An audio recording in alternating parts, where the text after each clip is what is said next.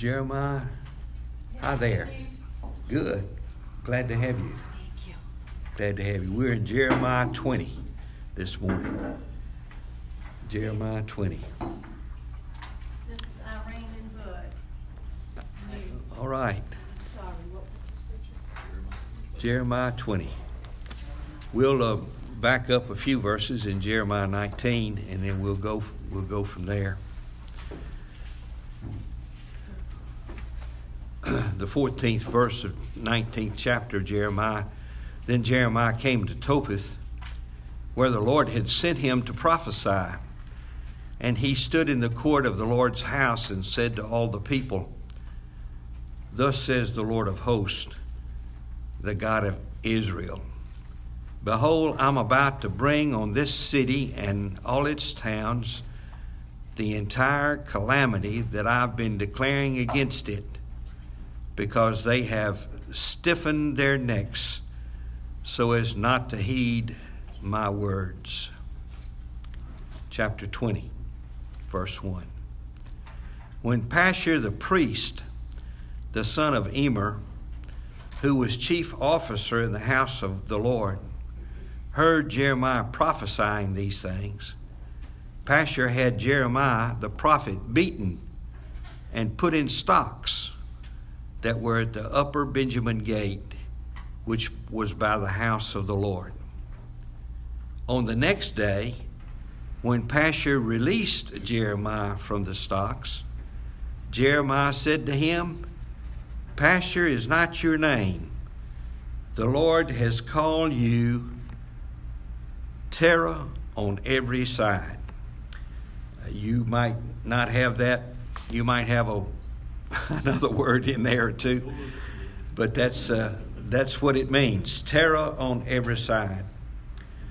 So this chief police officer, so to speak, at the temple, when he heard Jeremiah proclaiming against the city, he put him in stocks. But before he put him in stocks, he beat him. And so the next day, when Pashur let him go, he says, your name will be called terror on every side. One of the commentaries that I read from this week says that it's kind of like Judas Iscariot. Nobody names their children Judas, and nobody names them Pashur for the same reason. Verse 4, For thus says the Lord, Behold, I'm going to make you a terror to yourself and to all your friends. And while your eyes look on, they will fall by the sword of their enemies. So I will give over all Judea to the hand of the king of Babylon, and he will carry them away as exile to Babylon, and will slay them with the sword. And I will also give over all the wealth of this city, all its produce and all its costly things, even all the treasures of the kings of Judah. I will give over to the land of their enemies, and they will plunder them and take them away and bring them to Babylon. And you, Pashur, will all live in your house, and all who live in your house will go into captivity, and you will enter Babylon, and there you will die, there you will be buried, you and your friends to whom you have falsely prophesied. Jeremiah says that the terror that's going to come will come by the sword, by pestilence, by famine. So he's telling Pashur what he's going to get. It'll be by the sword, but it'll be in Babylon. So we have this little interlude there of the first time that Jeremiah is physically abused, and we'll see more of that as we go through the book. but this is the first time he has. Now we change. In 1969 through 1992, 23 years, if you were in my house, you turned in on Saturday night to watch Hee Haw. And one of the segments on Hee Haw was every episode had this segment: gloom, despair, and agony on me, deep, dark depression, excessive misery. If it weren't for bad luck, I'd have no luck at all. Gloom, despair, and agony on me. Well, in this particular case, we've always said that you can tell the Lord all your problems, and He's big enough to take it. Well, Jeremiah has had enough, and he's gonna complain to the Lord here in the rest of the chapter. You can follow in your text if you want to. I'm going to read it from Eugene Peterson's paraphrase, the Message, and we'll see, and we'll talk a little bit about that in just a minute. You push me into this, God, and I'll let you do it. You were too much for me, and now I'm a public joke. They all poke fun at me, and every time I open my mouth, I'm shouting murder or rape or something else. And all I get for my God warnings are insults and contempt. But if I say forget it, no more messages from God from me, the words are fire in my belly, a burning in my bones. I'm worn out trying to hold on to it. I can't do it any longer. I hear whispering behind my back. There goes danger everywhere. Shut him up. Report him. Old friends watch, hoping I'll fall flat on my face. One misstep, we'll have him. We'll get rid of him for good.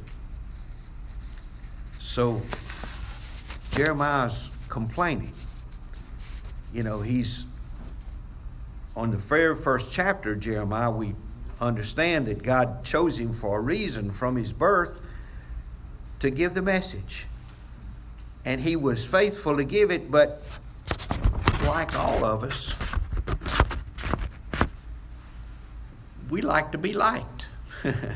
We don't like people to talk behind our back or tell us to shut up or report him. And he's explaining this to the Lord. I don't like this. But in verse 11, he understands where God is. But God, a most fierce warrior, is at my side. Those who are after me will be sent sprawling.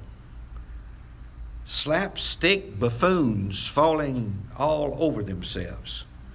A spectacle of humiliation no one will ever forget. O God of the angel armies, no one fools you. You see through everyone and everything. I want to see you pay them back for what they've done. I rest my case with you. Sing to God, all praises to God. So Jeremiah, after telling the Lord that he's upset with him for what he's put him through, and yet he knows that God is at his side, and he knows God is got his back. But he also wants them to pay him back for what they've done. That's pretty human nature, isn't it? It hadn't changed, you know. Then we wind up the end of the chapter he's having some more pity party. Cursed the day I was born, the day that my mother bore me.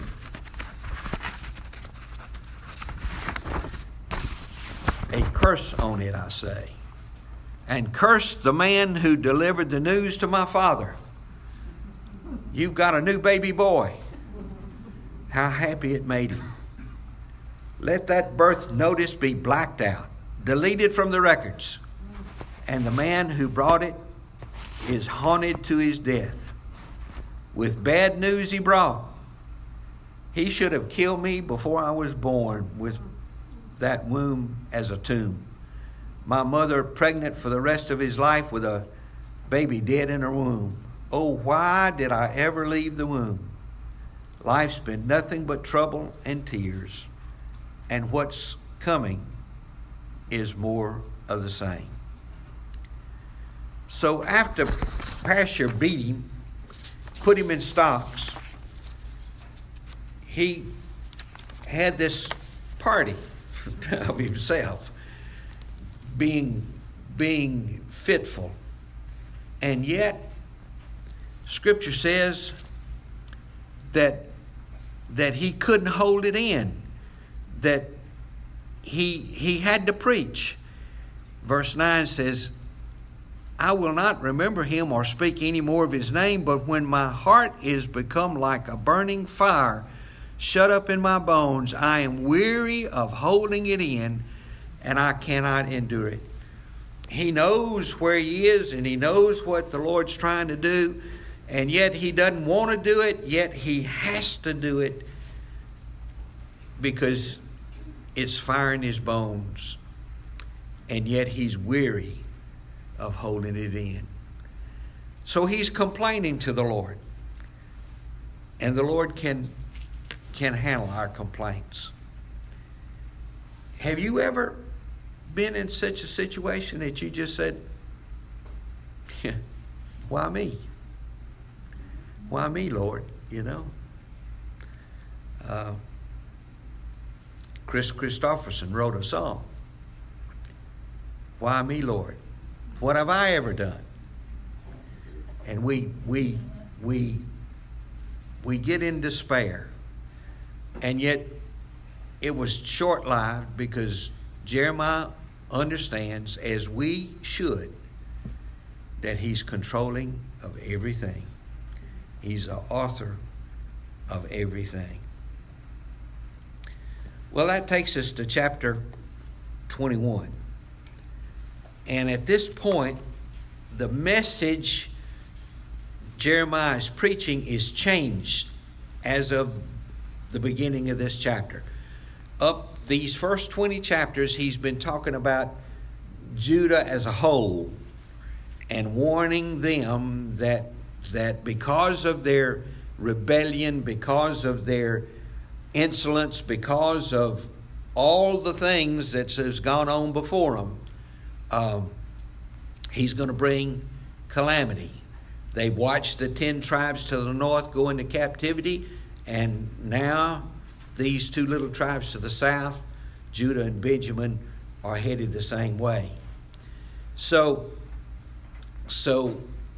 we're leaving that particular focus, and now he's going to focus on some groups. And the first one he's chosen to do is kings. Now, in chapter 3, we talked about that Jeremiah called out the kings, the priests, and the prophets.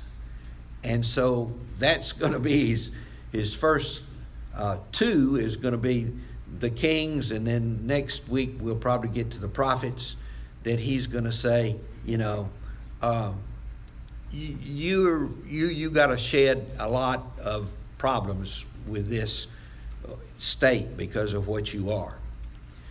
Now, hold your finger there and turn back to chapter 1, and we're going to look at just a little thing in chapter 1. When Jeremiah is introducing the book, he tells us, verse 2, the word of the Lord came in the days of Josiah, king of Ammon, king of Judah, in the 13th year of his reign, also in the days of Jehoiakim, the son of Joash, and the king of Judah, and the end of the 11th year reign of Zedekiah, son of Joash. So he mentions 3 kings here. When I did this chart for you in the introduction, we had Josiah reigned for 31 years, and he was a very good king. He was the last of the good kings, and there weren't many, but he was the last of the good kings. Then Jehoahaz, he reigned for 3 months. He's not listed in that first group that Jeremiah said in chapter 1, verse 2.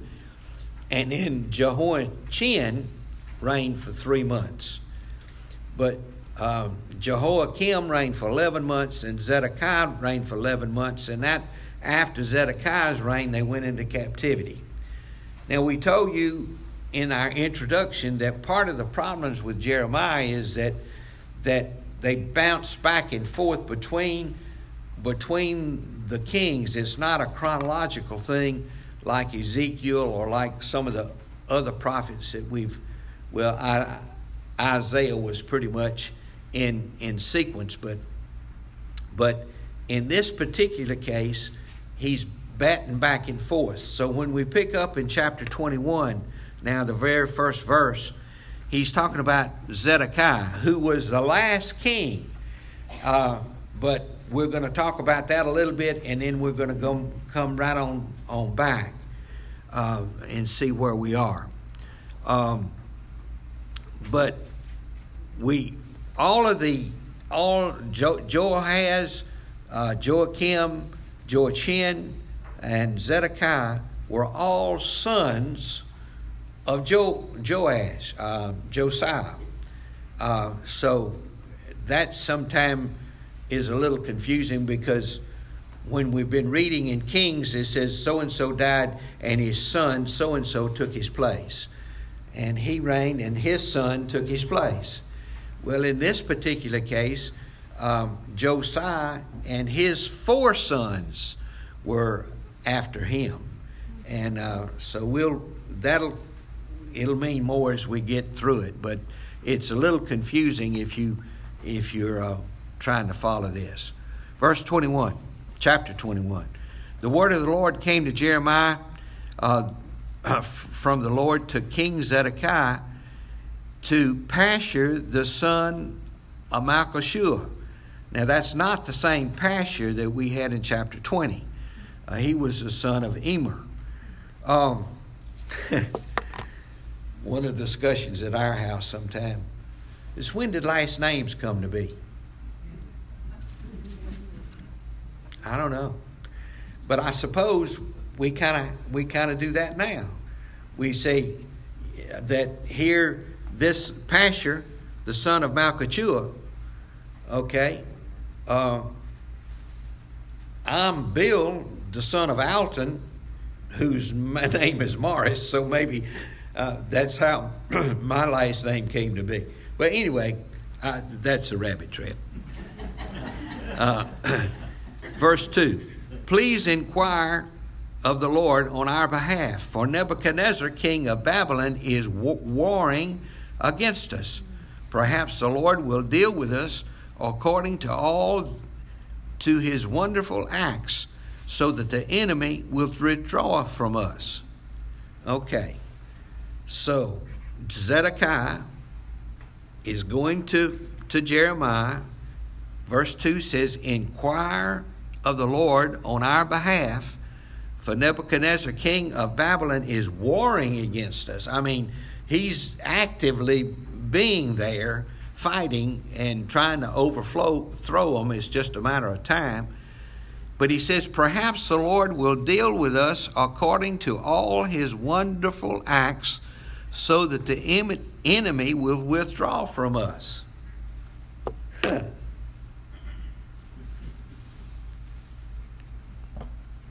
Jeremiah's been preaching here. for 31 plus 11 plus part of 11. He says you need to get right with God because war's coming. And now, Zedekiah, the last king, it says, would you intercede for us?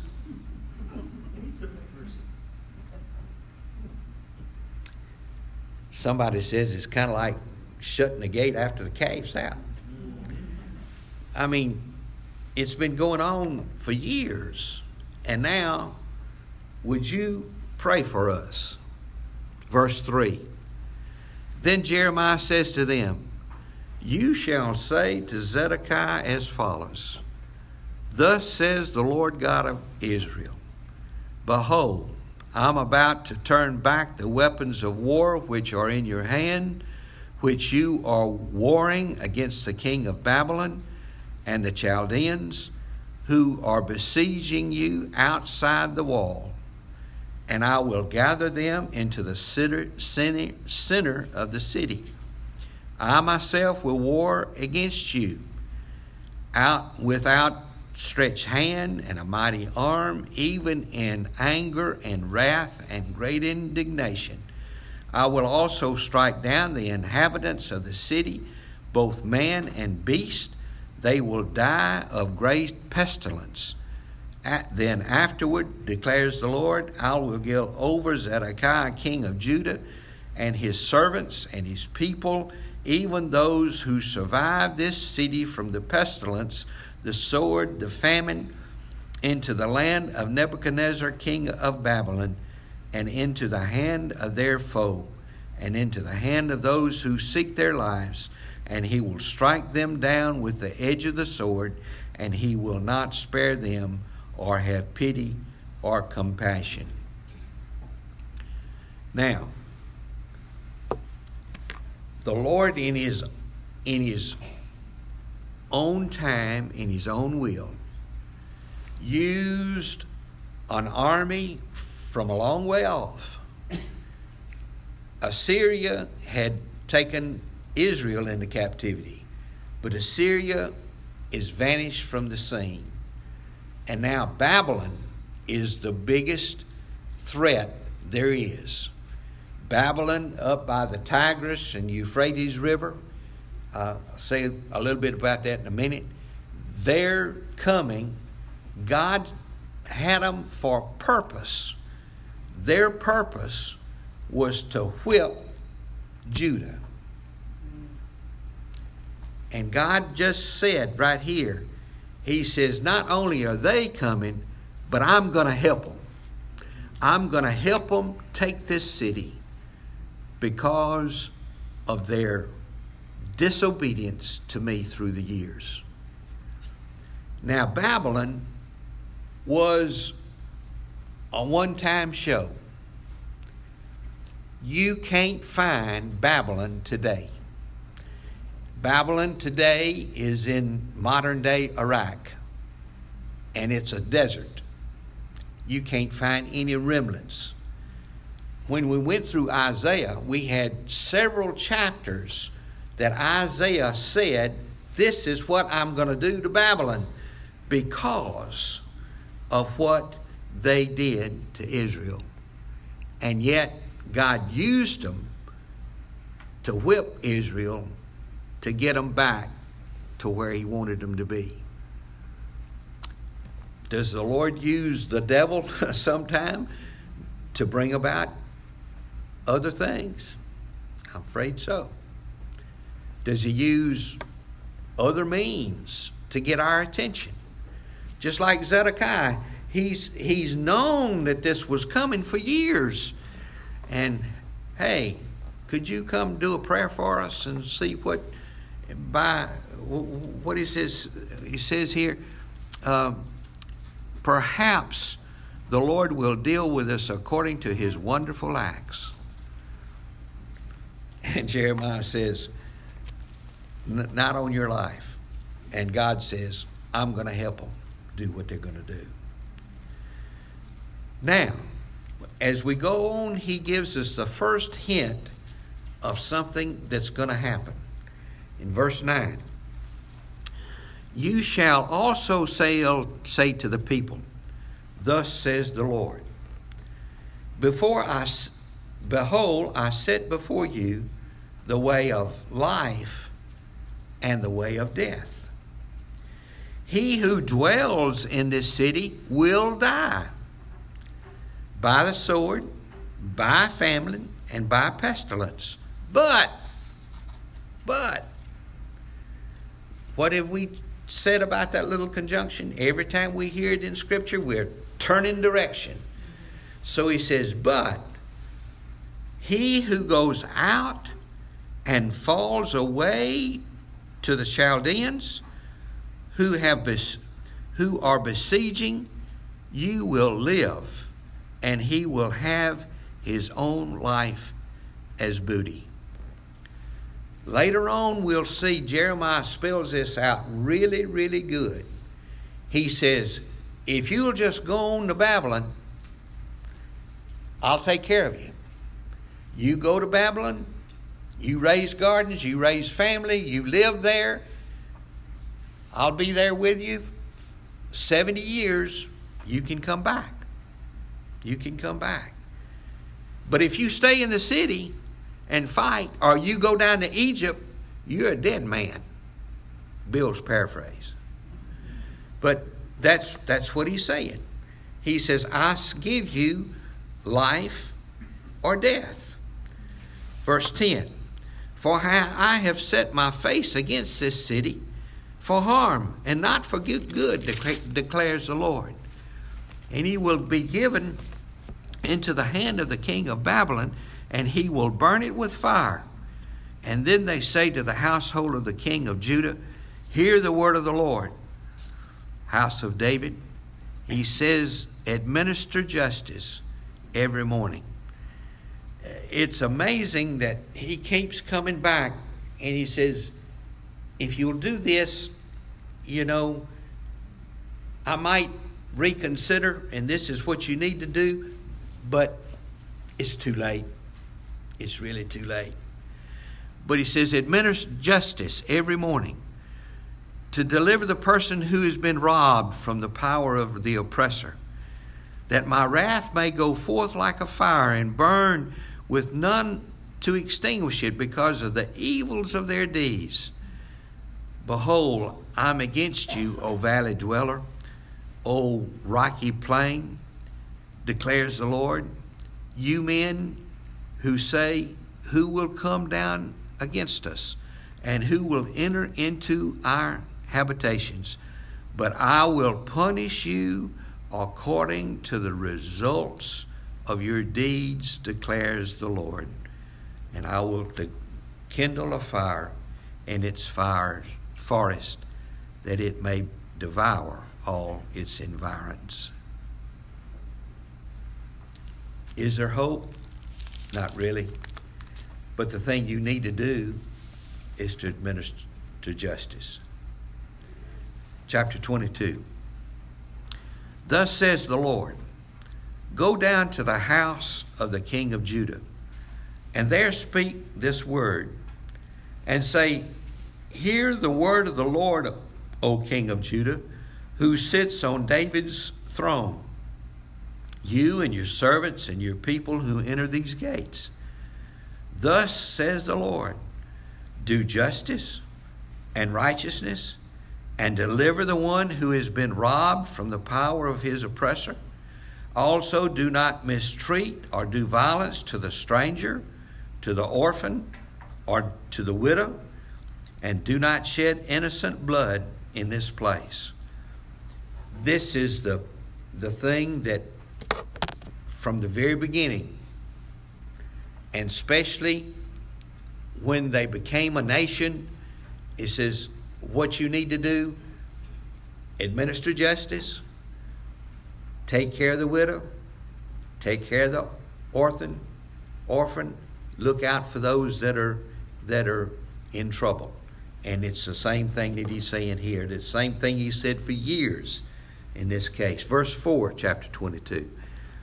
For if you men will indeed perform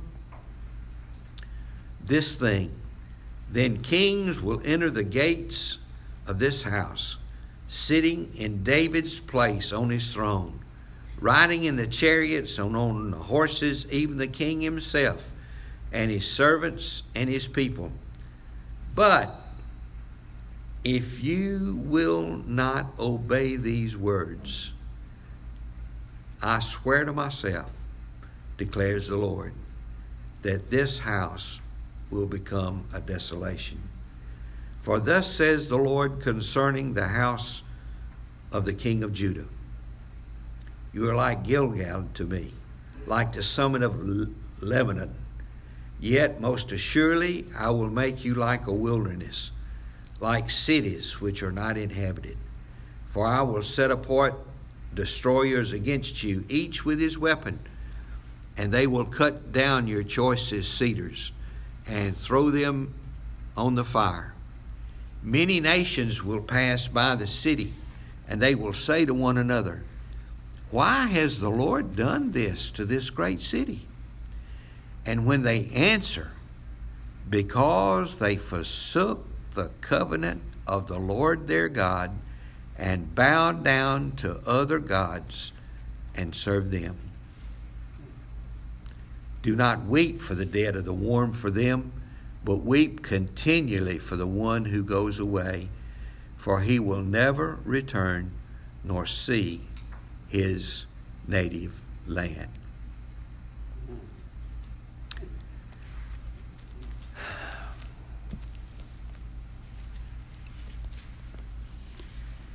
We said in Exodus 20 and Deuteronomy 5, God says, have no other gods before me.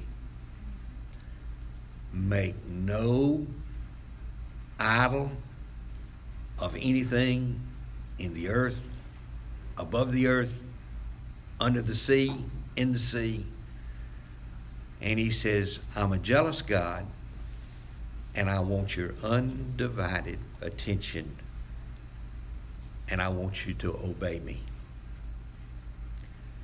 That's the same thing he told Saul when he came back from the battle with the Amalekites, when God told him to destroy everything.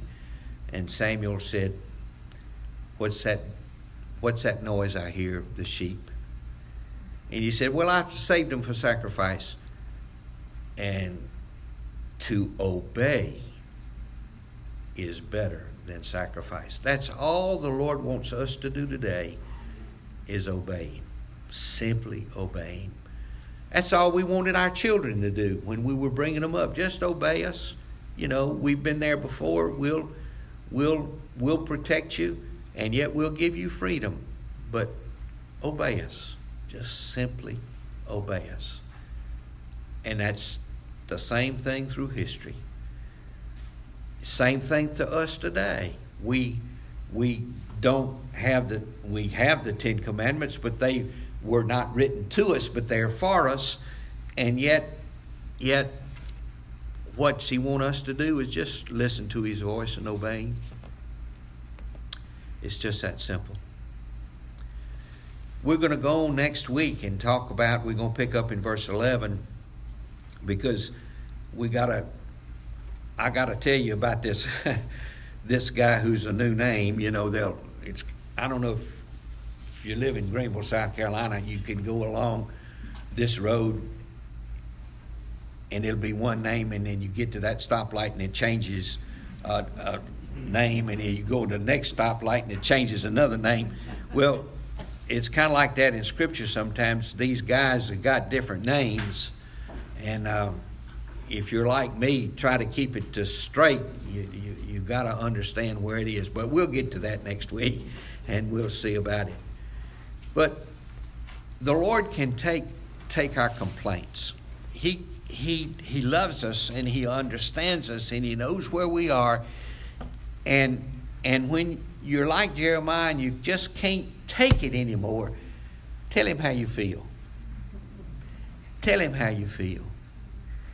And yet always realize that he has your back. He loves you like no other.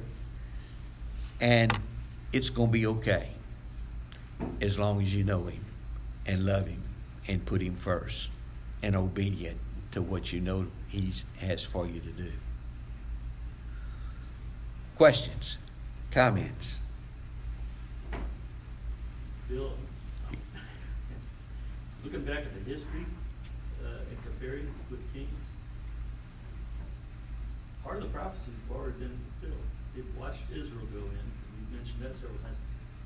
Babylon's already defeated him, and that's why one or two of his brothers are already over in Babylon, captive, and they're still begging for mercy and expecting that God would somehow deliver them.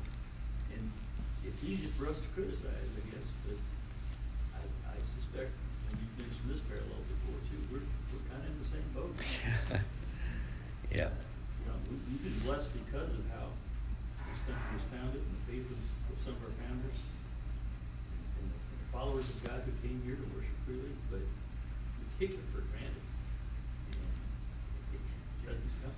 Yeah. Okay. Let's remember one another as we leave this place and pray for one another, and because we're all hurting. We're all hurting people. Let's go to the Lord. Father, we thank you for who you are, and we thank you for this time to sit together that we can open your book. And we thank you that a long time ago you told Jeremiah to write it, and he did. And we can hold it in our hands. Father, as we go into further service, we ask that you'd be with us. Bless us. Be with every prayer prayed, every song sung, everything, Lord, and we just thank you for it all. Bless us now, and we'll give you the praise. In Jesus' name, amen.